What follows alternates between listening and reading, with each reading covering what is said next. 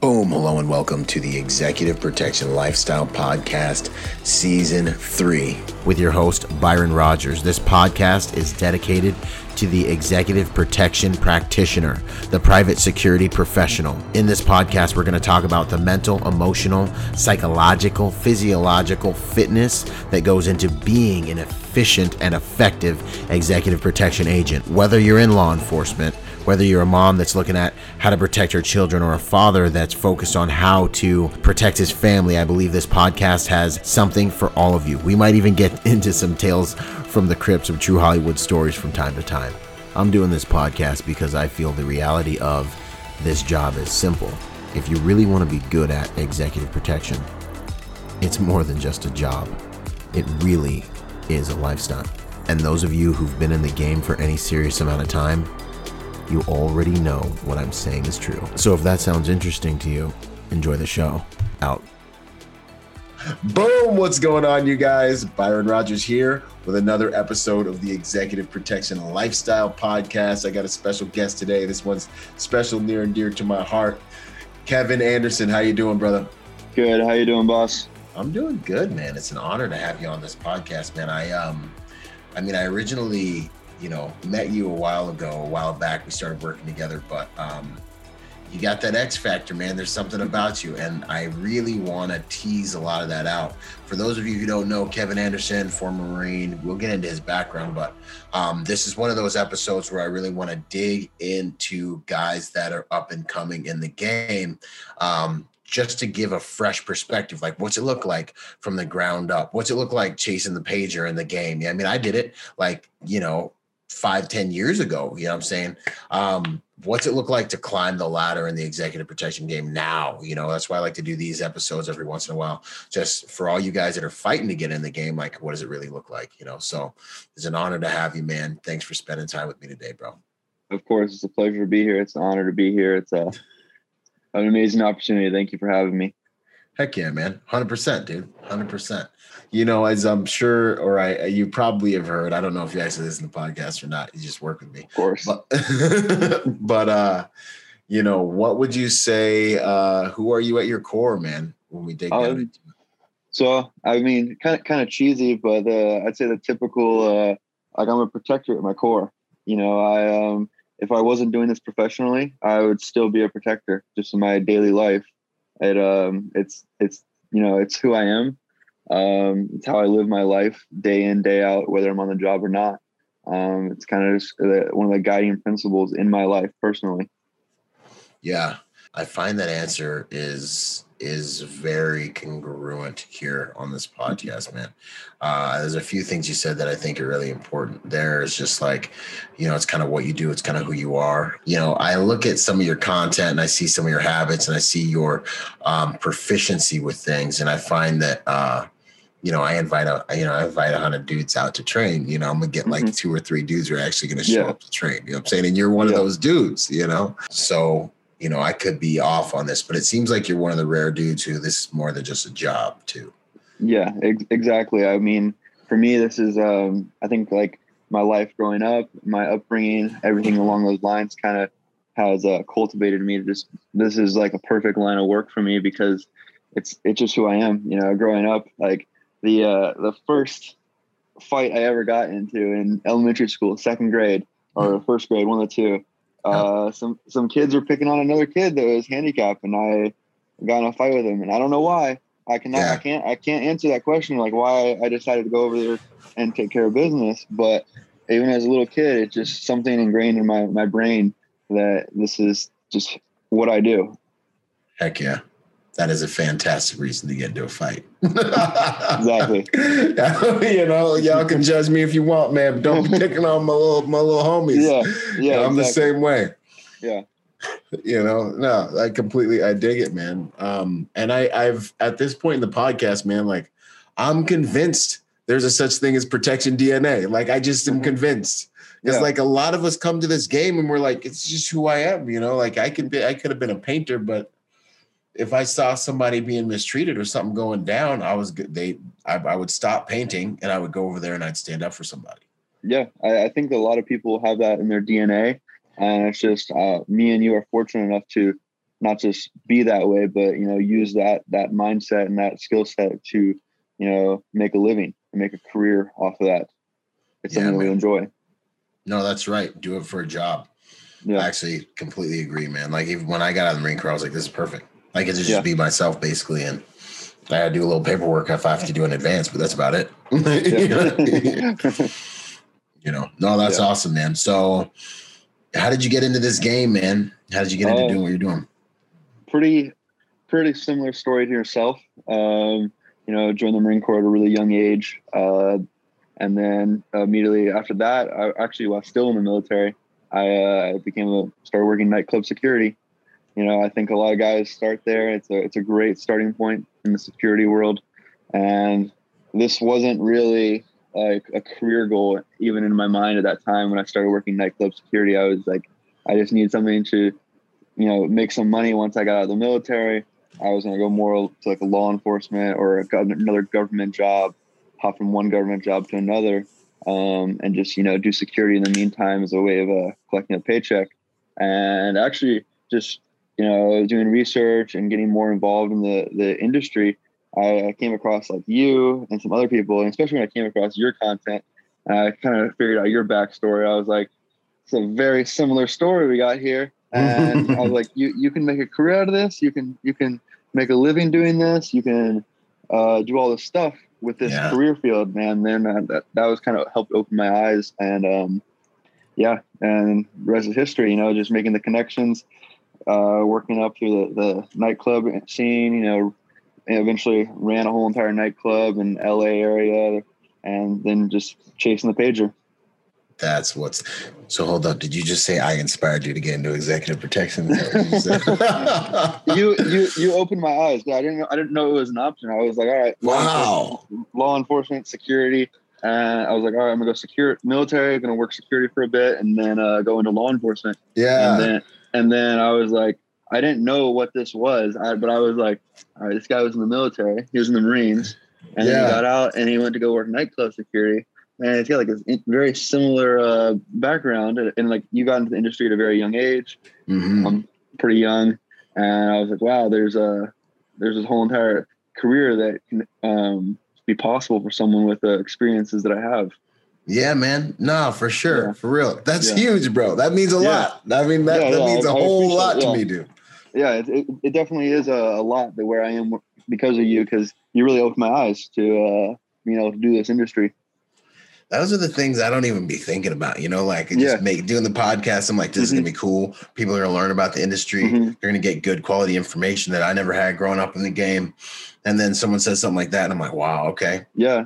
So and this had to be like a couple years ago when I first started just occasionally listening to your podcast or whatever. I don't know how I originally came across it in the beginning, but I was like, wow, like this is very similar background, and this guy, he lives in Southern California, similar kind of stuff, and I'm like, wow, this is an option. Like it's another option. There's a second option or something. That's wild. And then next thing you know, you're doing an interview with me, and then I'm like, dude, you're good, you're great. Let's put you on a detail. And then next thing you know, I'm working for you, and eventually start working full time for you. Yeah, man. And then you're plugged into the ecosystem. That's outstanding. That's really cool. It's special. I think you said a few cool things too with bouncing, man. I wish every executive protection thinking they're hard out here thinking you special because you made it to the 1% club. Yeah. I wish everybody had to do two things. Christian West said one of them, but the other one, bouncing and touring. Those two things will break you in because you better know how to do security bouncing because you ain't the baddest dude in the world. You know what I'm saying? Exactly. And if you can deal with a drunk person, you can deal with a celebrity maybe. You know what I'm saying? Like you can deal with almost anybody, I think I have so much to thank from my experience in the nightlife industry, especially here in LA. Working in the LA area, that was where my first opportunities came from. It was working in a nightclub. Like, hey, you took care of our me really well, or something like that. Here's my business card. Yep. Blah blah blah. Next thing you know, you're working details here and there, and then you're still working the nightclub scene. But the bouncing, nightlife security, it was an amazing experience. It was, there's nothing quite like it, really, especially when working these massive clubs that I was working here in LA, eventually running one, head of security for one. And it was an amazing experience for sure. And you definitely learn how to de-escalate situations, which is something I don't think you can really teach, to the same level that you could learn working in a situation like that. Yeah, well, it's because you get to learn it. Like, it's like drinking out of a fire hose. Like almost depending on what hood you're in or where you're at bouncing, you're going to frequently have to de-escalate, hopefully not have to go hands-on, but you're going to have to be really ready. And you will probably have to go hands-on, and you're going to have to be ready to go hands-on any night that you suit up. It's like fastball, man. It's like that's college football where everyone's hungry and it's like extremely fast paced. And then like the NFL is EP where you're like avoiding things and you're going on trips and doing advances and walking with clients and back doors, you know, and all the grunts are in the front lines, the yellow shirts in front of the stage, like working while you're like behind the curtain watching the whole show, pointing at people and stuff. It was a great experience. Lots of great stuff there. Heck yeah, man. And then you said you were running one of these clubs, a security team. That's correct. So the timeline was I was still in the military, still in the Marines. I knew I was getting out and stuff like that. And I was like, all right, I'm not doing anything on my Friday and Saturday nights. I'm almost out of the Marines. Hey, I'm going to go work as a bouncer at a local nightclub or whatever. So my last 6-8 months in the Marine Corps, every Friday night I'd spend 4 to 6 hours at a nightclub, and just making an extra buck, learning something else, some more skills, meeting people, things along those lines. And then as soon as I got out of the military, it was like, all right, I started working full-time security, not in the nightlife industry. I transitioned out of the nightlife industry for 6 months, and because I needed a full-time job, and unless you're working for one of those really large clubs, you're not doing full-time stuff. I eventually get to that down the road, but then I go into working just a very basic uniformed graveyard security on Skid Row. Skid Row, white boy on Skid Row. Out there glowing in the dark. I hope y'all ain't sensitive. We're not sensitive here on this podcast. It's two Marines talking, so we make fun of everybody equal. So hopefully y'all are good. No, that was exactly that. I stuck out like a sore thumb there. But it was an amazing experience. Horrible hours, horrible working conditions, but an amazing experience that really helped me grow and work in security, figuring out how security works in California. What exactly is the position, goal of security and stuff like that. And spending about 6 months working there for a company, they were like, you have some nightlife experience before you started working for us. We got this new account. We want you to run their whole entire security. We saw how you did on Skid Row alone every night. So we think you can handle this. Unarmed in Skid Row.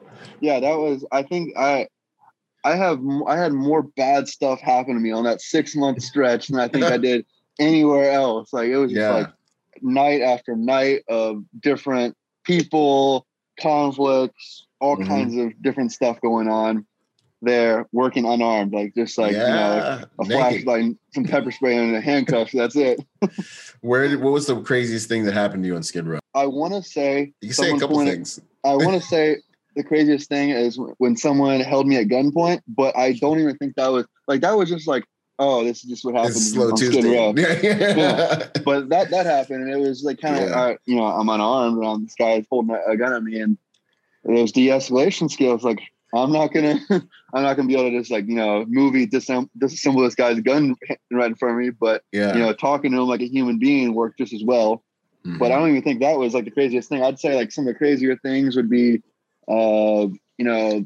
transients running completely naked through streets, or having all kinds of schizophrenic episodes, or there was this hotel that we had to keep them out of, and they would try to get up to the roof, a lot of them, to try to kill themselves or jump off the roof. And it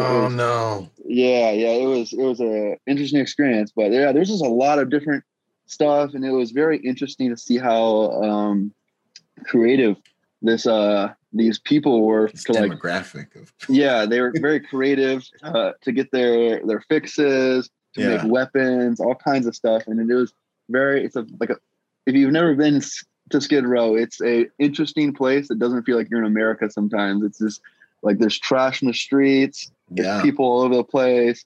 You know, the response time for like LAPD is like 30 minutes, even though their station's like right down the road. Yeah. They're like, let it play out. Yeah. It's like 30 minutes, especially at night. Like they don't want to come there in the middle of the night unless, you know, someone's dying.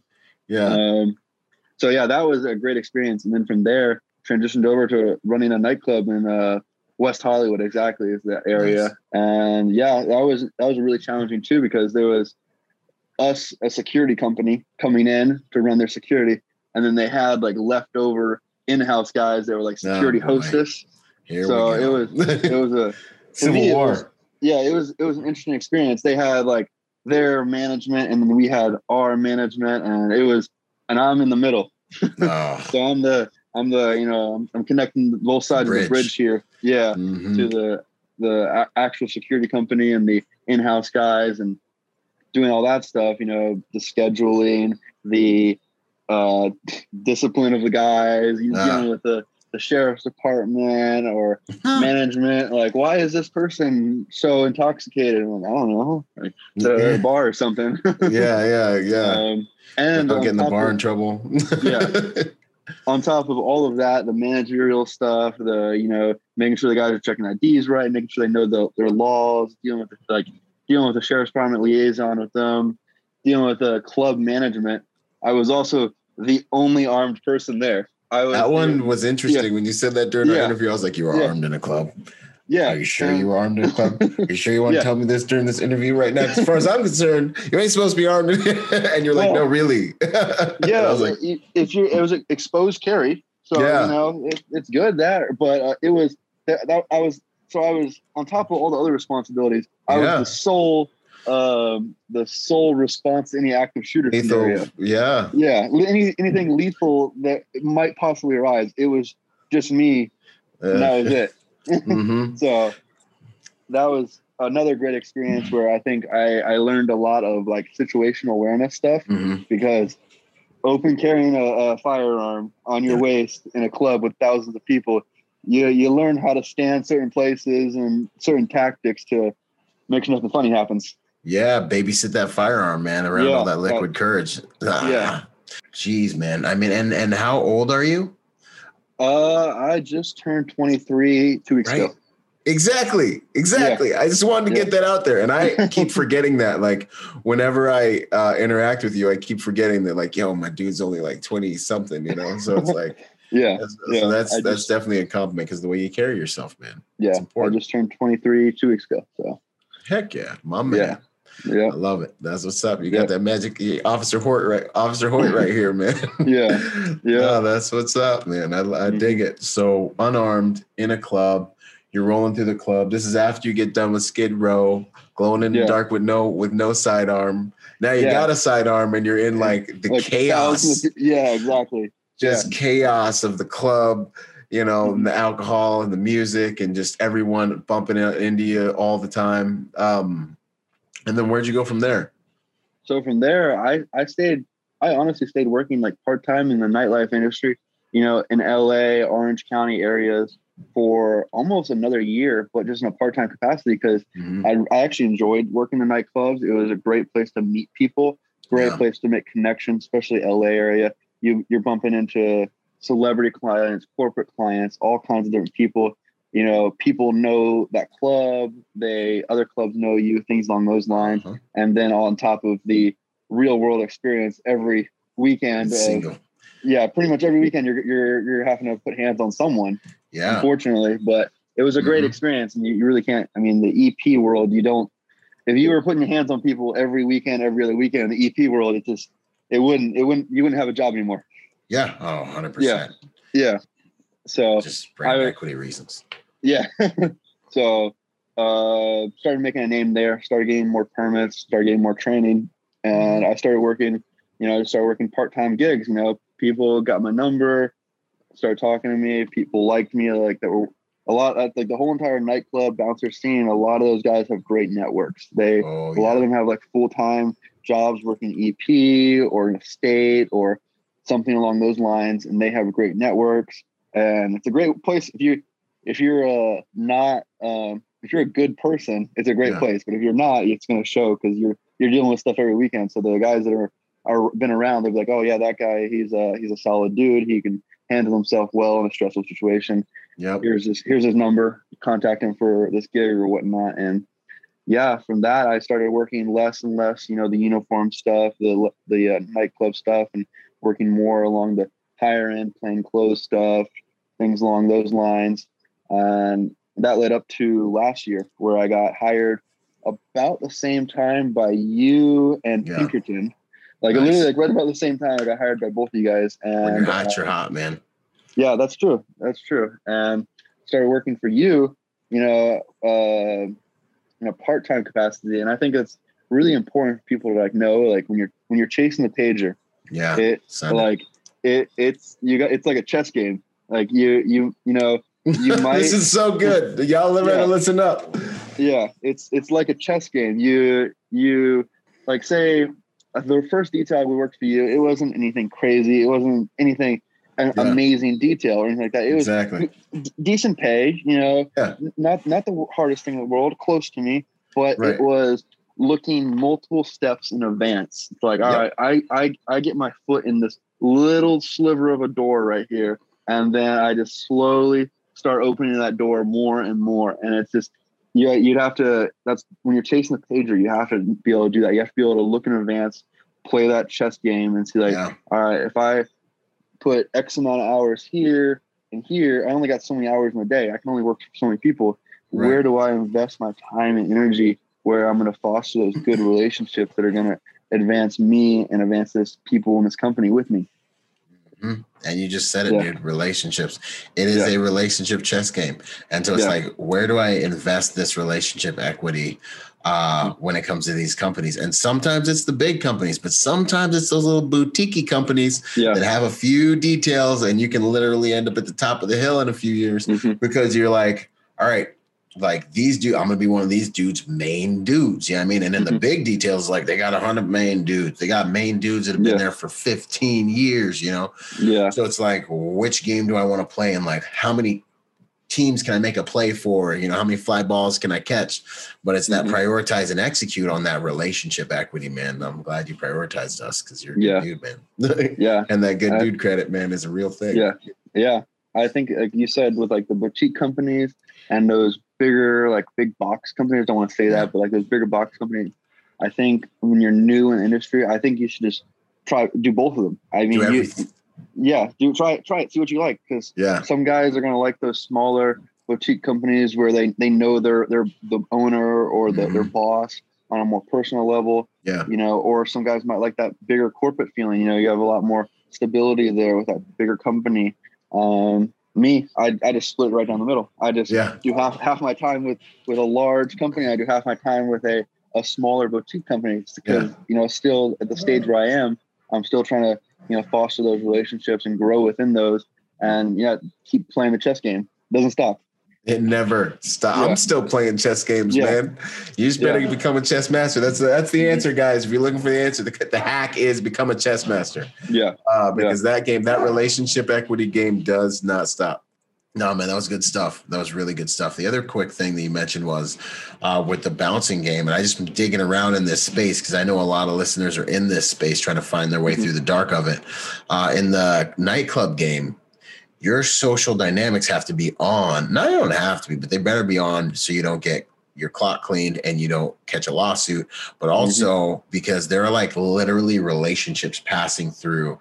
Like there are life-changing relationships walking in front of you every single night. And if you don't have the dynamics to tease that out, not that you're looking for or pursuing it, but if you're not a good enough dude to where you can get it to attract it to come to you by the way you're treating people, you know, it's like, it's reciprocal. It's like you pay respect and then you get given respect. You pay professionalism, people recognize it and they want to utilize you for that professionalism. It's like what you give, you dress the way you want to be addressed. What you give is what ends up coming back to you.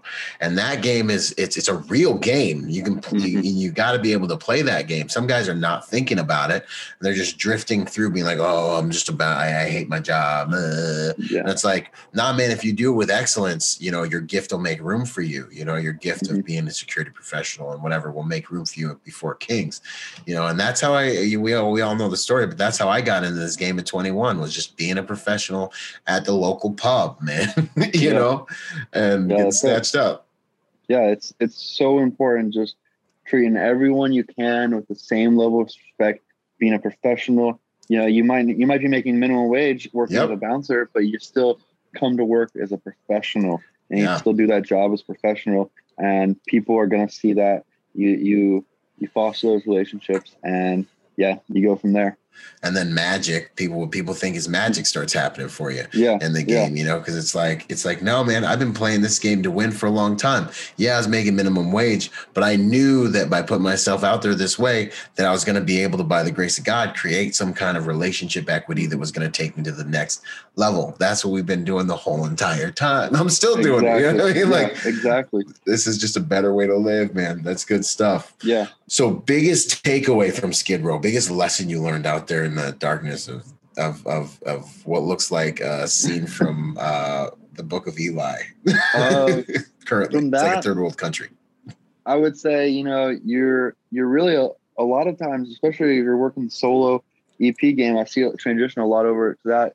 You're it. You know, you better have you better be putting in the hours training yourself before you get to even clock into work, you know, to be able to, because if you're not physically in shape, you're not mentally in shape, you don't have the proficiency for the job, it's going to affect your mental attitude. And confidence is key in dealing with a lot of these situations. And if you build that confidence because you know you've tested yourself before you ever clocked into work. Yes, that's that more than just a job. It's a lifestyle stuff, man. This makes, I mean, I know it's part of who you are, but it kind of makes a lot of sense that you stay training because you've had multiple jobs where you can't fake it. Like if you fake it being, you know, in Skid Row by yourself and no gun, you're just going to have a really hard life. Or like if you fake it being a bouncer, you're going to you have to hide behind everyone else all the time. Like you can't be the man. You can't lead the team. You know, the team can't come to you and be like, help, you know, when King Kong's down there wrecking the men's bathroom. On steroids and alcohol. Exactly. You got to be you're it. You got to be like, hey, you know, and everyone's looking at you. And hey, you know, if you're not the best at creating social relationships with people by talking to people, maybe how you handle certain situations, people are going to see that and be like, hey, this guy's really good at his job. I'm going to go give him my business card or something like that. Yeah, man. No, it's always, that game never stops. It's always on. So Skid Row, that makes perfect sense. You're out there by yourself. You're the guy, you know, and it's not applicable to EP because what, you know, I think a lot of professionals forget about, they get sung to sleep is like on any given day, you might end up having to be the guy to go all the way. Like any day, like at any point in time, you know, for anything weird that could happen that we're hired for, you know. Biggest takeaway from bouncing in nightlife. Networking. Know how to network. That's like the biggest thing. I would like to say, like, you know, how to deal with like three dudes that are trying to fight with you or something like that. But it's definitely networking. It's you know, putting your best foot forward and making good relationships and relationships that benefit you and other people. So that person wants to work with you again. You're not just sucking something out of them. Yeah, that's big, man. When it comes to the relationship game, that reciprocation is huge. If anything that you're not feeding is going to die, and especially in relationships, is trying to create a win-win. I don't even do business if I'm not creating a win-win. I hate asking for things if I can't create a win-win now these days, you know. It's like, this is how I can make it worth it for you, man. You know, like this is, I would hate for someone to just do something for me at this point. Because that rule you're talking about is so powerful and important. Yeah. That's good stuff, man. Biggest takeaway from chasing the pager.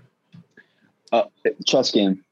Yes. Without a doubt, chess game. It's, great example. I when I first started working for Pinkerton, there was two good examples I got here. First one was when I just started working for Pinkerton, I had like a meeting. It was like a non-paid meeting or something like that. And then, of course, that same exact day, I get offered a gig like by this company that, you know, they reach out to me like once every month, once every other month, you know, not very often, but usually when they do, it's a nice payday when they do. Yeah. But I'm looking farther in advance. I'm like, all right, I take this gig and I already committed to Pinkerton, and I know there's a long road of a good relationship with them, and this is sporadic, but it's good. It's good money, but it's sporadic. Yeah. So, you know, taking that. And then another good example of that is like that chess game. You know, when I originally started to come to work full time for you. Yeah. I mean, I was already working for you for quite a bit there. And then you reached out to me to work full time. You're like, you weren't taking no for an answer. You're like, yeah. Oh yeah, no, I remember this. And I was like, nah, bro, trust me, dude. So on the other side of the coin, I had a commitment with a job where it wasn't anything special. It was just a commitment. I was like, hey, and they were like, yeah, no, you have to be there. I was like, no, I have this interview. I have to go to this thing or whatever. And I eventually had to, pretty much burn the bridge there to foster the connection over here. But sorry. No, that's how you got to play a chess game. Like you look at it and you're like, all right, like this person, you know, this opportunity, it's kind of just, you know, it's whatever. I don't see anything going long distance here with this. Yeah, it's maxed out. There's a ceiling on it. And here I have this other opportunity and I can see that chess game, the next moves going on and so forth. And, you know, going that direction. Now we're full time here. Yeah, man. Yeah. No, and that's very, it's very interesting, man. You find yourself in these choice points where like on Tuesday, the right answer was go left. But on Friday, the right answer is like go right. And you're like, and it really is. It's like you're sitting there and you're like tactically, you know, and it's like the same tactic can't be used twice. And it's like in these situations, every single one is different and you got to make the right decision as often as possible. You know, that's a very interesting dynamic because it's true, man. I see the same exact thing. And another principle too, I always think of is, you know, the long money versus the short money, man. I always take the long money. Exactly. Always take the long money, man. The short money comes easy, goes easy. That is what it is. But take the long money as often as you can. And then relationships and connect and networking, you know, there's being one person removed from a network is still not a bad situation because then like you get into my network and I plug you into that network and there's other opportunities within that network that spider monkey off, you know what I mean? Exactly. And then here you are in this podcast and I hope nobody comes and steals you from me. But if it's a good enough deal, I'll be happy for you. You know what I'm saying? It's got to be good, though. Don't come to me with no mediocre deal. You know what I'm saying? But, you know, that's the thing. And I mean, and you know me, I'm the type of guy that's like, yo, man, if you have a great opportunity, I ain't never going to be anything but happy for you, man. I'm here because, go ahead. That's the great thing about like our work culture where we work. It's like, man, everyone's just like, do the best thing for you. No one's going to be upset with you about that. Like you're like, do what's best for you, you know, and everyone's got different things, different boxes they need to check for work. You know, me, 23, single, you know, no kids or anything. I have way different boxes than someone that's in their 30s has a wife and kids. So, you know. No, that's huge. And it's another counterintuitive principle that I think a lot of employers miss out on and leaders miss out on. They want you to be like, nah, like, you know, this here is your number one priority all the time. But when you put people in boxes, well, they tend to want to get out of them. It becomes bondage. But then two, the reality of the game is it's like, if I make this job something that's rewarding enough and flexible enough and makes your life like better in enough ways, you're actually going to want to stay with it. Like this is the best base situation for you to have because of all those intangible benefits and because of the culture, you know what I'm saying? So then dudes are like, yo, man, like this is actually a really good thing I'm a part of. I don't want to let it go unless I absolutely have to. Now, if it was like, no, you need to be here. And it was like ultra, you know, bossy, then it's like, well, geez, like I can't wait to find something better so I can get out of here and like laugh at these dudes. You know what I mean? Like, exactly. It's a counterintuitive principle. It's a lot like the, you know, some details I find are competition centric, where all the movement dudes are like competing with each other. Like, I'm the coolest dude, trying to make themselves look cool to the clients. And it's like, no, man. Like, if that client asks you about anyone else in the detail, you make everyone look like rock stars. You make everyone on the detail look like they're better than you almost. You're like, this guy right here is the guy. That's the guy that shot Bin Laden that you didn't know about. That you got on you. Why? Because then the client has this perception of like, yo, my dudes are like really good dudes. I have a really good team, and then everybody lives longer. Like, everyone's life stays at 100%. You know what I'm saying? Because you're always building each other up and fortifying each other's position, but everyone comes from a place of insecurity. Sorry, I'm on soapbox to be over in 2 seconds. Everybody coming from a place of insecurity, trying to compete and outshine each other, and you're just constantly like draining each other's life with your little ice pick every time you get a chance, and the whole team's life is getting lower while dudes are competing. It's horrible, man. And I try to tell dudes, but it's counterintuitive, Yeah, exactly. That's it. It's a unified front. Unified front. When you have like a full-time team or whatever, even if you're working, in a nightclub or something like that, you need that unified team. And then on our team, the same thing. That unified team building everyone up, because everyone's gonna have some sort of weakness somewhere. And if you're that guy that's not help building up everyone else, because it just happens that the stuff you're good at is getting shown for like a while that day, and then next thing you know, the thing you're not good at comes up, and where were you when everyone else was falling behind in this other area? And they're all going to get their little daggers out, and it's going to be like Julius Caesar at the Senate time. Everybody's going to get a bite. Man, that you got to be able to lock shields and link shields with people, man. That's good stuff. That's one of the main things I like to teach in my course too, man. Changing the culture of a detail to be like that, because then everyone's safer. Everyone actually exists longer, man. It's a huge deliverable.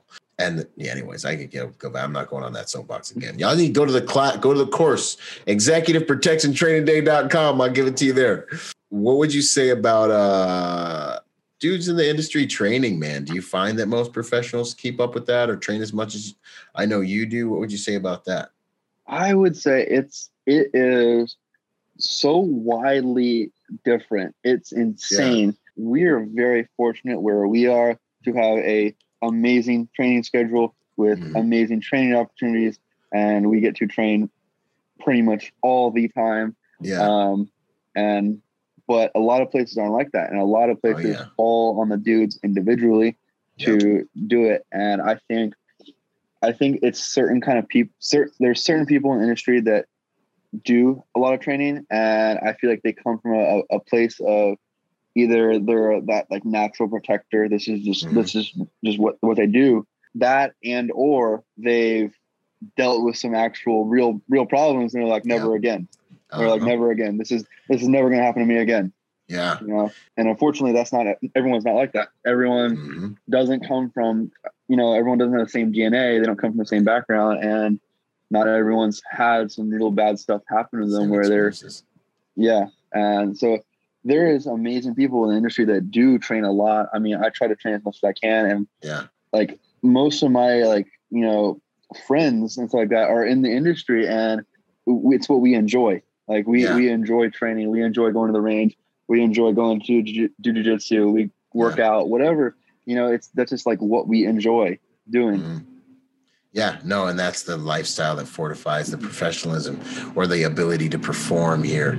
That is just like the best job, interview possible when you take your guys to the range and it's like, yo, I got pipe hitters here. Like, and then you're just outshining. I got a guy, I got into the industry that I was like, I don't know if I can sell you. Like I was I was just looking at him. I was like, overall, man, like you have the physical build, but he didn't have that X factor, to where you look at him and you're like, this guy's a protector, but I knew one thing, he could burn it down on the range, man. And I just was like, and we got into a situation where one of my boutique companies, one of my buddies was like, yeah, we're doing auditions on the range. You got any talent? Kick him down to me. I was like, Roger that, homie. I got the perfect guy for you. You got the perfect guy. Yeah. And I sent my dude out there and I was like, listen, bro, I was like, listen, you burn it down out here, homie. Cause we were doing the mentor thing. I was like, you go out there and you put everyone to shame. Be humble, but you better be dang good today. And he was like, okay. And I was like, boom. And now he's in the game. He's running a detail. He's in a big corporate spot, got take home vehicles, be pulling up in a different vehicle every time he comes to my house. I'm like, bro, he's putting I'm fulfilling contracts for him now. He's hiring my company under his company, his corporate situation. So it's like you got those strengths, but the beautiful thing about the training stuff is you can build strengths. You can suck at jiu-jitsu at first and then get good at it. You can suck at shooting and then you can get good at it. You can suck at all these different things, but you can just get yourself good at them and become an asset. Yeah. Yeah. I think like you said it perfectly. Like if a lot of people are scared to bruise their ego and go out and do stuff on their own and be like, hey, I really suck at this. I need to train it. But it's better to bruise your ego on your own time than destroy your ego on the job. Yeah, 100%, and lose your job and lose your honor. And then you ain't going to Valhalla, right? Yeah. So, and that's unacceptable. Exactly. Have you found more opportunity in your career by going and doing as much training? Has it brought opportunity into your world? How so? Definitely. I think the first thing is a lot of these trainings, like I've been to a couple of executive protection academies. I've been to, shooting courses. I've been to combatives courses. I've been to all these different courses, and every course I go to, I'm there, I'm learning, but I'm networking, and it's an audition for me.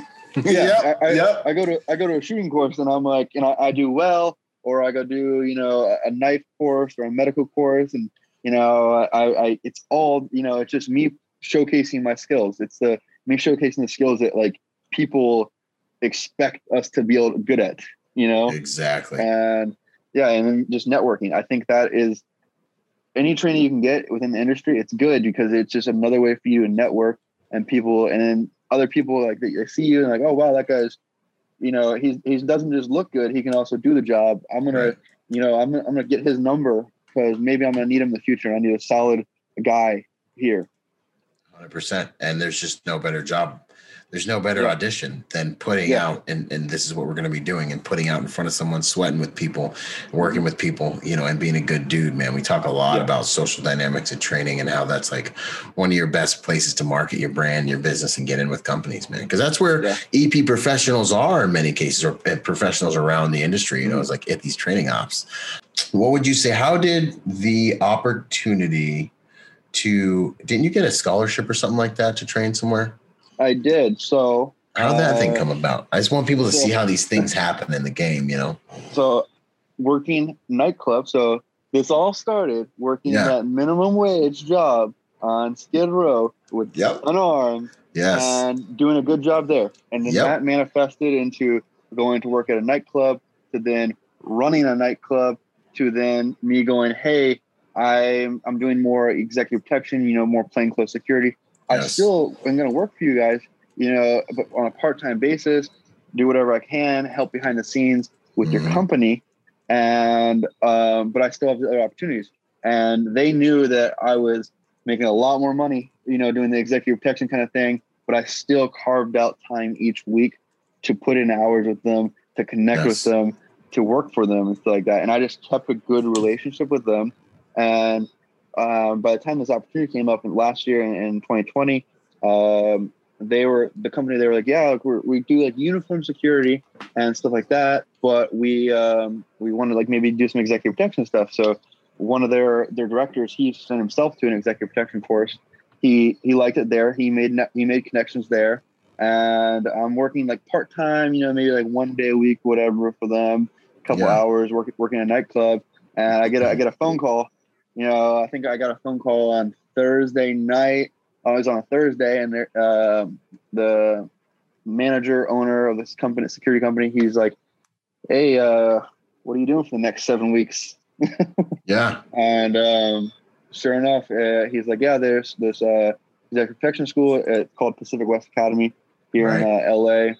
They want to sponsor someone through the academy, preferably a veteran like yourself. And I was like, oh yeah, that sounds great. He was like, when does it start? I'm like, oh, it starts Monday. And this is on like a Thursday. Next day, I'm doing like Zoom meetings with people and meeting them, introducing myself to them and stuff like that. And then that Monday, I started a whole entire 7-week academy completely for free. Like this academy is like out the door. It's like $12,000. It's like, so if you pay for the academy, it's $12,000. But I went there. They gave me a free place to stay. I did the academy completely for free. I did this whole entire thing. And not only did I do the academy, I toot my own horn. I graduated at the top of my class. My man. Yeah. So because I was like, all right, I'm going here for free. At least I can do is perform for them. Heck yeah. Represent. Yeah. So I did that. And that 7-week Executive Protection Academy through Pacific West Academy, completely for free, lodging paid for, ammo paid for, everything, all off of just working a basic minimum wage uniform security job like a year and a half ago. And here we are, right? Yeah. And that's the thing that kind of amazes me about just life, like, and that's the same thing with me, man. I was sitting there bouncing at the local pub, not making much of anything, but just being able to know, like, well, for me, by the grace of God, that, like, you know what, if I can just be faithful with this, what I've been given, I can do a good job. I can be respectful. I can nurture these relationships. It can be the catalyst to where I want to go, and it's what happens, that good dude credit, man. Exactly. And yeah, it's helped me out a lot. Like that situation, that was a great opportunity, go out there and do that. I mean, I don't know how many people have that opportunity to go to a full, like a 7-week course, executive protection course. It was a great course. The instructors were great there. It was definitely not a gentleman's course. It was like every day, like combatives in the morning, which was amazing. Really? Because it was really great. I gotta talk to these guys. Yeah, they're they obviously, there's so many different schools for executive protection and stuff like that. I've been to a couple other ones as well.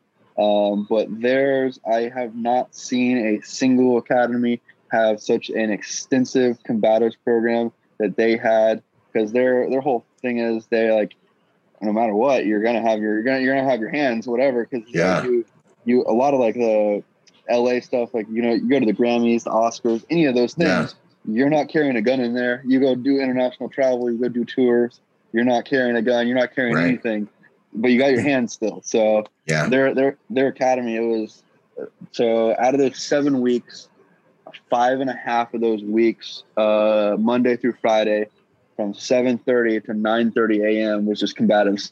Outstanding. And it wasn't just like, all right, here's a punching bag, we're gonna punch or whatever. It was it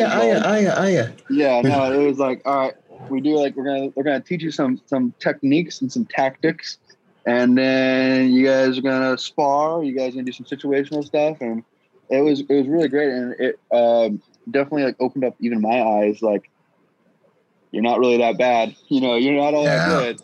And they put it in your face, like against you, like, all right, you might be a great like MMA fighter or a boxer, but what about you guys? and they'd have you spar 2 guys, and it was great.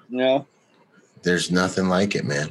Like that's kind of one of the things that blows me away about dudes is just like, bro, like I'm a pretty bad dude. Like I'm all right, like I'm pretty cool, like I've been shooting for years and training all this stuff for years. And then I'll just go to a random class and like not do that great, and I'm like sitting there or like any given Saturday at a shooting competition, be like, in like the 70th, 80th percentile of the shooting competition, just look at the scores and be like, and you mean to tell me, dude, you're just sitting there eating cream puffs, like just sitting there thinking that they're cool? Like I'm working my butt off to be aight at a lot of things, you know what I'm saying? And I'm like, dudes, man. And like, sometimes I run into dudes that think, that I'm like this amazing dude. I'm like, dude, I'm just a dude that's just continuing to work to try to be better, man. That's all because I know I'm mediocre at a lot of this stuff, Yeah, exactly. But you don't know because you're not training. You know what I'm saying? And you don't get to know how bad you are, but you also don't get to know how good you are if you're not training. Also, that's the double-edged sword of it. You know what I'm saying? Like confidence comes from experience. You know what I'm saying? So I know what I can do on any given day because I'm training all the time, different things. And that's the advantage to it too. You know what I'm saying? But at the same time, it's like, guys, like, if you're out there and you're in this game, you got to put in that work, because you don't want to find out what you're lacking outside of the mat room or outside of the range, or, you know what I'm saying? Like that's a lesson message. You know what I'm saying? Yeah. And I think you kind of hit it on the head there. Like, we have to be good at so many things. Like, and it's what interests me about, like, I don't get bored doing this job, because it's like, all right, I'm good at shooting. I do MMA, I competed in MMA, jiu-jitsu. I lift weights and stuff like that. And someone's like throws a keyboard in front of me, and I'm like, oh man. And it's a whole another thing. I'm like, oh, how do I work cybersecurity? How do I do this or that? And it's your ocean work game. Like, yeah, it's like, exactly. Oh, here's your ocean stuff. Yeah. And it's like there's so many things you have to be like good at that you're never going to be amazing at all of them. Right. You're just going to have to go out there and, do different types of training you got to train all these different things. And it's really amazing. Yeah, man. No, that's why this is a lifestyle, man. You get your base habits, and then you get into what you get into. Was there a moment in your career where you like had an experience and you were like, you know what, like, I'm a protector. Like, this is me. Like, this is what I do. Like, this is like a pivotal moment in your career that you can remember where you're like, wow, okay. I would say like, not like, I would like to say like, like an experience where I had to like, jump on a disarm somebody. Like Yeah. Which, I mean, that stuff's cool. I've had to, do stuff like that. It comes with the job. Eventually you're going to have to actually do your job. But I'd say like the pivotal moments, like where I'm like, oh, I'm a protector, are when more the emotional side of things, when when you show up to someone's house or something and you're taking them somewhere and they, they're scared for their life. Their employees coming to kill them. Their spouse is coming to kill them. The paparazzi hasn't let them leave their house in 5 days or whatever. They haven't been able to go to the grocery store or whatever. And they're telling you all this stuff, and it's an emotional thing for them. And you're like, I got this. This is who I am. I'm a protector. I got this. That's good, man. That's so good. That's beautiful, man. And you do feel that energetic, like they kind of press into you, and it's okay because you're there, and you're able to be confident and hold that space. Like, all right, let's do this. I got you. Yeah. Let's go for a ride. And if you don't have if you don't train on your own time, you don't know what you're made of. Your client's going to see it. They're going to see if you're just a paper tiger, as they would say. Paper tiger, man. I haven't heard that. A paper tiger. You look badass, but you're made out of paper. Oh, that's so good. Don't be a paper tiger. Ooh, that might be a good title too. No, that's good stuff, man. But I think that's really where it is. Like, I would love to say, when I did this crazy thing, or this I moved this whole entire crowd of paparazzi or whatever. Right. But it's just when you show up and someone's paying you really good money, and they are having you're the person that shows up on like their worst day. No, that's awesome, man. Yeah. What would you say? Because that's man, you're the person that shows up on their worst day. Any advice you have to dudes trying to get in the game right now that are young like you, that are trying to find their way in? Obviously the networking, but I like, especially here in California, other states that have similar requirements, get all your permits. Just get all your permits. Like, I think that it should go without saying, but I feel you still have to say it. Like, get all your permits. Like, it's just like I've had so many opportunities where like guys I really like working nightclub or whatever, or working uniform stuff. Like, this guy's like a solid guy or whatnot, but I'm like, hey, I want you to come work this. And like, oh, I don't have that permit or whatnot. And I'm like, all right, man, see ya. Yeah. No, I've had that happen. Go ahead. Yeah. I think that's just like, you got to have all your permits be taken seriously.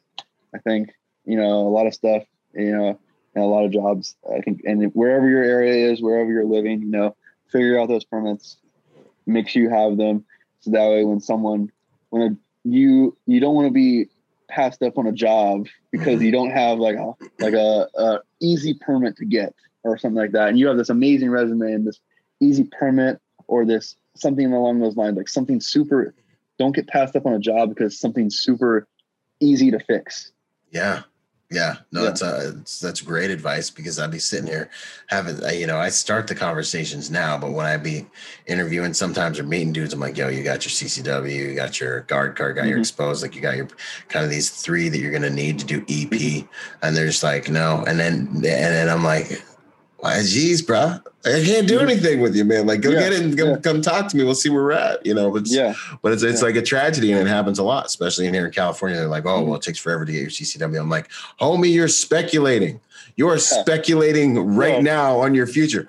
Go, and I don't care if it's hard, and I don't care if it takes forever. Go and get it, okay? So you can have a future in this game, and then come back and win. Like, we going to not do it because it's hard? Was it because it takes a long time? Like, are you serious about what we're talking about right now or not? You know what I mean? Exactly. And I think it's like for like a business, I don't own a business, but I imagine it's like, you don't have this, like, all right, is this a serious thing for you? Or like, what is it? Like, why can't you figure this out? Right. Yeah. No, that's another podcast. The quality of your questions, man, I can tell the measure of a man by the measure of his problems. Yeah. It's one of those, you want to look in the mirror every time when you're having a problem, you say that to yourself. I can tell a measure of a man by the measure of his problems, man. It's hardcore. It's good stuff. Hardest lesson you've learned in this game? I think you're not going to please everyone. You're not going to please every client. You're not going to please every employer, and you're not going to be able to work every job. You got, because you're like me. You're a do everything guy. Yeah. Do it all. That's the answer. But I think you can't all the time. That's another thing with your previous question about things to when you come into the industry. You got to be ready to not work a 40-hour week. Like I don't remember the last time I worked a 40-hour week. Like you work so many hours. It's at least for me currently, like in the current state where I am, it's at least a 50 to 60-hour week at least. When turmoil is going on in the world, when there's crazy stuff going on in the streets, you're working like 70, 80 hours a week. It goes up. You get more work than you do with sleep. But I think that's something, you really, if you're coming into the industry, you gotta be willing to work as much as you can, but you're never gonna be able to work at all. You're never gonna be able to work at all. You're never gonna be able to please all clients. Some clients you're just not gonna fit. You're just not gonna be a good fit there. Yeah. It's just not for you, and doesn't mean there's not a place for you. This is somewhere else. And same thing with businesses. Maybe a company doesn't like you. Yeah, no, it's true. Sometimes it's social dynamics. EP's like dating. You're dating clients, you're dating the company. But the more plays you can make for more employers, the more times you can come through. You're widening that sphere of influence. You're widening that sphere of good dude credit. And this is one of the things I teach in my course for guys like trying to get in, is that widening those relationships and those positive relationships and being a good dude to those relationships. And it starts to come at you. Then it all starts to rain at the same time. It all starts coming back to you at the exact same time, and then there's not enough of you to go around. It's like feast or famine. It's a very interesting dynamic. But that's a tough lesson I had to learn too coming up into the game, because I definitely had one detail where I got axed on, and it was like hilarious and like, well, geez, I guess I just didn't fit here. Man. You got to be able to roll with that. You got to be able to roll with the punches. If you can't you can't focus on that. You can't be like, you can't create self-doubt off of like one situation, or like, oh man, I wish I would have done this or that. And it's like, hey, on to the next thing. Yeah, and EP can be one of the most unfair games in town. That was Christian West who said that too. You get fired for wearing the wrong shoes on the wrong day of the week. You know what I'm saying? I got tricked by some housekeepers. A really quick story, right? So I'm sitting here, and this is like a really high paying detail. And I think it was like, it was something like $1,200-$1,300 a day, Beverly Hills. And so I was like, sweet, man, like, this is a good deal. I'll ride this bad boy. But then the thing is, I was young and I didn't realize there's a reason they're paying that much a day. You know what I'm saying? And so I remember just, man, I'd never been fired like this in my entire life. This actually brought me back to the Marine Corps, getting talked to like this, right? And I'm sitting here and, really long story short, man, the next morning after I did the overnight with the client, it was like a overnight. So you get there in the morning, you work overnight, and you leave the next morning. So you make two paydays. I remember sitting here, and the housekeepers just walk up to me and they're like, hey, we're done. And I'm like, outstanding. What do you usually do when you're done? And they're like, we go home. And I'm like, just do what you would normally do. Innocent enough, but this is the thing. You got to understand where the landmines are in the game. You know what I'm saying? Mm-hmm. And it was one of those details where they just get you on and they're like, yeah, bro, here's the cameras, here's the this, here's the that. I'll be here for 15 more minutes. You got any questions? All right, you good? You good? All right, cool. And then the dude leaves, you know what I mean? And you're like, I know nothing. How am I supposed to survive? And then sure enough, man, housekeepers hit me with that question at the end of my day, my shift. I'm like, yeah, just do whatever you would do. It's cool, And of course, the client calls me up with the boss on the phone like 10 minutes later.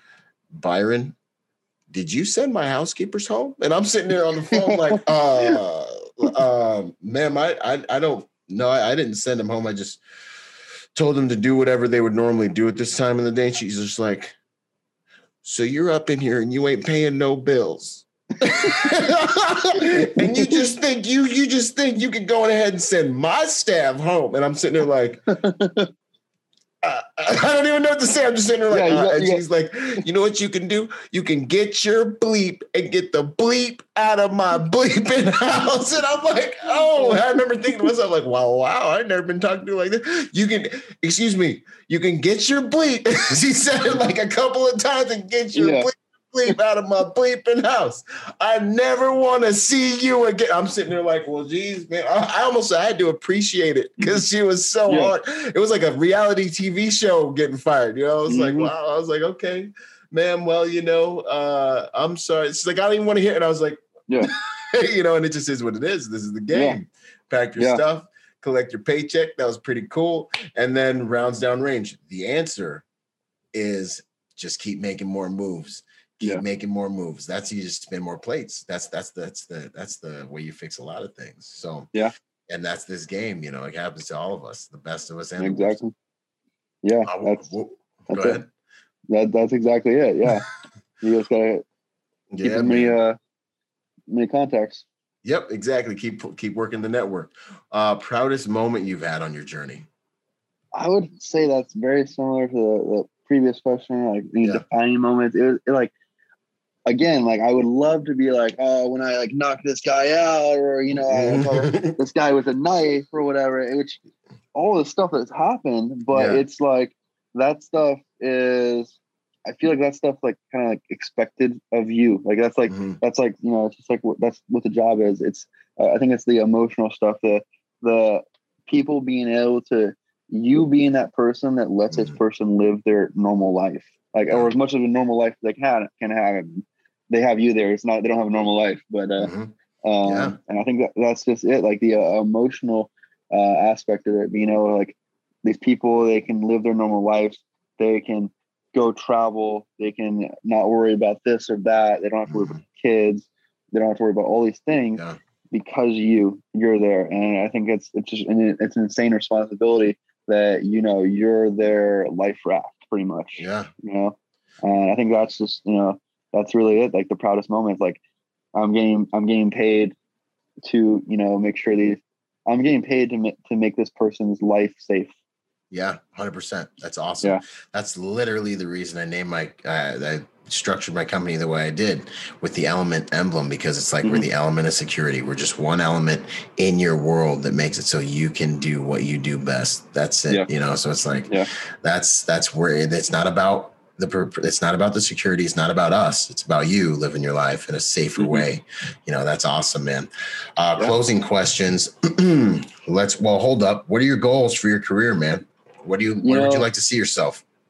I've gone through this. I've looked at multiple different routes, and like a lot of for a while I was thinking the corporate side of things. Like I want to climb that corporate ladder, work for a Fortune 500 company, work as a chief security officer.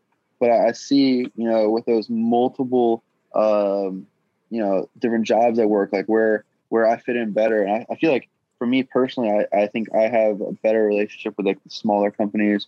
I eventually want to have my own company and have my own clients, because I think that just that personalness with clients where you work directly for them. You know, you're not working through a corporation, and you're not there because the board of trustees said you have to be there. You're there because the person wants you in their life.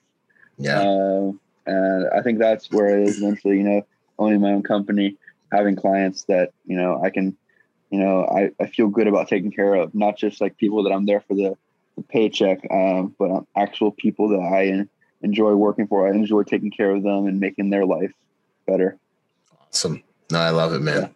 I love it. That's good, man. It's good to have that. And it's also okay not to know, you know, until because you're in the flow right now. You're acquiring all this information and experiential information. So it's like, you know, it'll show itself. A lot of times I talk about finding purpose, and sometimes people feel like they need to find this ultimate purpose. It's like, you don't necessarily need to do that. You know what you need to do?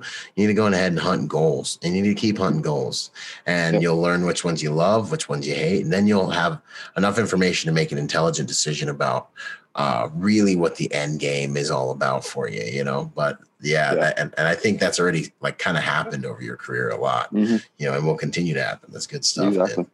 Let's dig into what's your favorite EDC item. There's a new question I'm busting out tonight. Favorite EDC item would have to be my little pocket first aid kit. You've seen it. It's the company. The company is Live the Creed.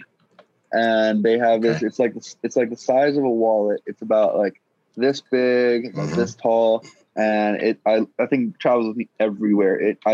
Wallet in my right back pocket. That's my left one. I carry that everywhere with me. They come stock. They're like $80. They're completely loaded out of it with a SWAT T tourniquet, a pair of bare nitrile gloves, a chest seal, combat gauze, and then the most important thing you're going to use more than anything else, little boo-boo kit. They got the boo-boo kit in it. Yeah, okay. They got the boo-boo kit in it. You know, with some Band-Aids, some antiseptic wipes, things along those lines. I've used that thing more than, except for my flashlight, I've used that thing more than anything else. And I think and a lot of people don't carry medical equipment. Like they don't carry, like me, I mean, that's at least what I'm carrying is that. Me, I have a medical background. I'm an EMT as well. So I like medical stuff. I mean, so that's at least one thing I carry on me all the time, you know, along with everything else. One of first detail I ever worked for this company. And of course, we go to someone's party with the client and one of their friends like sits down on the grass. There's a broken glass in the grass that we didn't know about.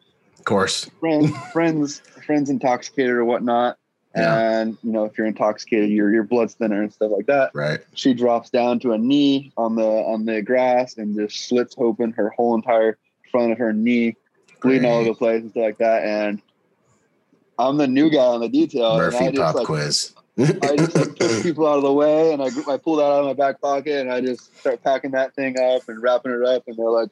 And literally everyone I was with, they were like, "What was that?" Like, I carry this little first aid kit with me everywhere, and boom, boom, and then wrap them up, and then that was literally the first detail I ever worked for this company, first one ever, and I just like immediately just get in there, you know, and start wrapping up and save the day. The little gouge she had in her leg there, and you're blooded. Instantly, just like that, you're blooded to the company. They're like, "Yo, this guy, we got this new dude. We're gonna put this dude on you. He's like a doctor with a gun. Awesome. Exactly. Yeah. So I think that the medical equipment, the Live the Creed. It's like their little. I think they call it the mini IFAK or the pocket IFAK. It's a great little tool. I love it. Favorite quote or mantra? I would say probably the first one. I like Teddy Roosevelt's quote. I think I said Roosevelt. Speak softly and carry a big stick. Yes, that's you, man. That's you. Like if you know me, I'm not really talkative. I'm kind of just like there, you know. I'm doing my job. Like I'm like, hey, I'm not an extrovert at all. I'm just like, hey, I'm here. I'm doing my job.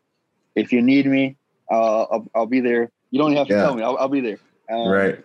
That one, I think that one's like one of my favorite. And then also. For my time in the military and the Marines, one of my gunnies, it's just a great saying. He always said we were doing a lot of this training, and it was a very stress-induced training and pools and stuff like that. And yeah, wonderful pool training. And it was calm breeds calm. Calm breeds calm, man. Yeah, I love it. That's a great one for what we do. Yeah, and I carry that with me every day. Like I'm a really calm person. And I just my calm energy. You know, people are freaking out. Like like I said earlier, it's like their worst day of their life sometimes when you're there. You know, some people, they've had security for long periods of time, and a lot of times they don't though. A lot of times you're like there because there's an active threat or something like that. Right. And they're freaking out, and you're this calm person, and you're breeding calm. So calm breeds calm. And that's kind of how I work. Like I try to be in the background and being calm. And then, you know, this person's like, hey, blah, blah, blah, like I don't know, you know, someone at work, they're trying to kill me. They send me pictures of all these guns or something like that, you know, all kinds of drugs or whatever. I'm like, okay. I'm like, all right, you do your job. I got you. You need me. I'll be here. If you don't feel comfortable, let me know, and we'll take care of it. Exactly. No, that calm breeds calm's good. Yeah. I'll be using that one, man. That's good stuff. Yeah. That's the first time I've heard it. What is your moment? What's it all for, man? How would you like to be remembered? I would like to be remembered as someone that like really just the clients I work for, I help them. You know, from behind the scenes, I would just like to be known as like someone that, you know, made these people's lives better, you know, more productive, things along those lines. Yeah, man. Somebody can be counted on. Yeah. That's good stuff, man. I like that. Yeah, definitely. Awesome. Well, what's a habit that you would suggest people look into that makes them better people, better protectors? You know, training. I think it's so important. Like for me personally, I've had a lot of martial arts experience. I've been doing that like my whole entire life, jiu-jitsu, MMA, even different stuff when I was younger. And you find like a lot of like martial artists, a lot of fighters, you know, they're like the last people that want to get in a fight. You know, a lot of times, you know, it's just because they don't need it. And same with like firearms, you know, you're confident with that firearm, or you know, anything within our job, and you can be that calm person. You know, it's hard to be that calm person when you're like, I don't know if I have the right skill set. I'm gonna be okay. Job. Like I don't know if I'm gonna be okay here. And then your client's gonna pick up on that. Your client, your coworkers, your boss, they're gonna pick up on that immediately. If you're kind of getting a little jumpy, or you know, not confident in your job because you don't have the right training, you didn't invest your own personal time to go train. Yeah, no, that's awesome, man. Yeah. Go and get training, y'all, for real. Yeah, well, awesome, Kevin, man. This has been good. So, what are you up to these days? Where can people find you, my man? Anywhere with you, pretty much. Working, you know, working full time with you. Pretty much my time split pretty evenly, like between you, our mutual friend Caleb, and Pinkerton. You know, I actually got back today from the East Coast. I was 7 or 6 days I was working over there for Pinkerton. Heck yeah. 6 days, 3 states. Awesome. In a matter of a couple of days. Yeah. Man, I'm proud of you, man. That's the good stuff, man. That's that good stuff. And it's just like everything gets easier, man, as you've done things like that and you keep on doing things. It's like, okay, cool. This is what we do. It's a slow Tuesday, you know. Yeah. And you're in your 20s and you're killing these dragons, man. You know, you've led nightclubs, you work Skid Row unarmed, you know, you've done all these, you got your EMT, you got all your stuff. You know, it just goes to show how far someone can get in their 20s if they're just focused, man. And you already had the right mentality in the Marine Corps when you're like, well, I'm gonna go work on the weekends, you know, and it's funny because, you know, a lot of our brothers were out getting crazy and I did the same thing. I was like, well, getting out of the Marine Corps about 3 months out, I better figure something out. I'm gonna go work on the weekends. You know, like, so you're ahead of the pack, man. And I want to honor you for that, man. It shows. And, you know, I know my boy Caleb see Juice is also the same way. It's like, nah, dude, this dude's like one of our front runners. We can put him on stuff. We can count on him, and he's got the skills. Oh, I remember when you showed up for a detail real quick, and then we'll wrap this thing up. You showed up for a guard detail I had, man, and I had all these different guards working and stuff, and I had to give him this and give him that and give him this because they didn't have this equipment, they had that equipment. You showed up completely geared up, had all your own hardware, better hardware than I had, like freaking used. You know, when you look at a dude, you can tell, like, if you ever worn this stuff before, you just stopped by like 511 before you came here, you know. And I was like, this stuff is used. Like, I was like, my man, I was proud of you when I saw that. I was like, this dude is a real deal. Okay. Yeah. You know? Yeah. I think that's important. It's like people think it's if people are just like hunting for like the amazing details at all times, it's like, hey, sometimes you got to go stand that uniform post job somewhere to make that good relationship, that good impression. You got to relationship equity, man. Yeah. So sometimes you got to do that. 100%. No, man, you can't be above anything when you're coming up in the you can. I mean, you never want to be above anything. You know, I think it's good to just be willing to do what needs to be done. And I think that, you know, God and this world and even the relationship you have, they pay you back when you're that guy that can be counted on, man. Exactly. That's outstanding stuff, man. Well, once again, dude, thanks so much for doing this interview. It's an honor to be able, you know, as me, to be able to like have watched your journey and know who you are and see and be like, man, I'm going to put him in this spot because you have a lot of qualities that I really want to see permeate our industry, you know? So, you know, thank you for being who you are and doing what you do, brother.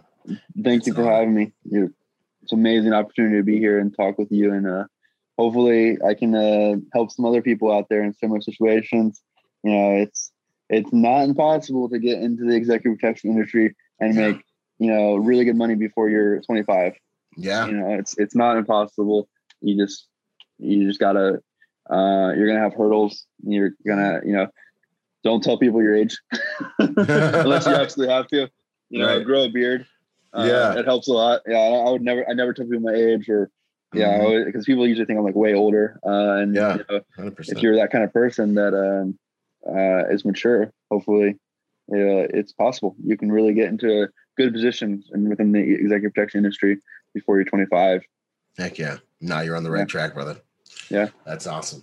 All right then, brother. This is where I'll wrap it. Thanks so much. All right. Once again, and I'll see you out there in the game, you know, when we're playing the game together, brother. Exactly. Yeah. You got it.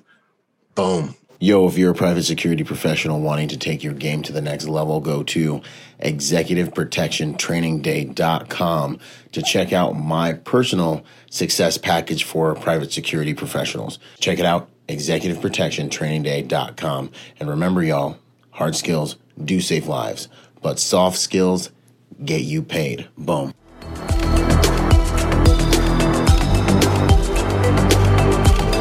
Boom. And to support this podcast, go to executiveprotectionlifestyle.com and contribute to our Patreon account.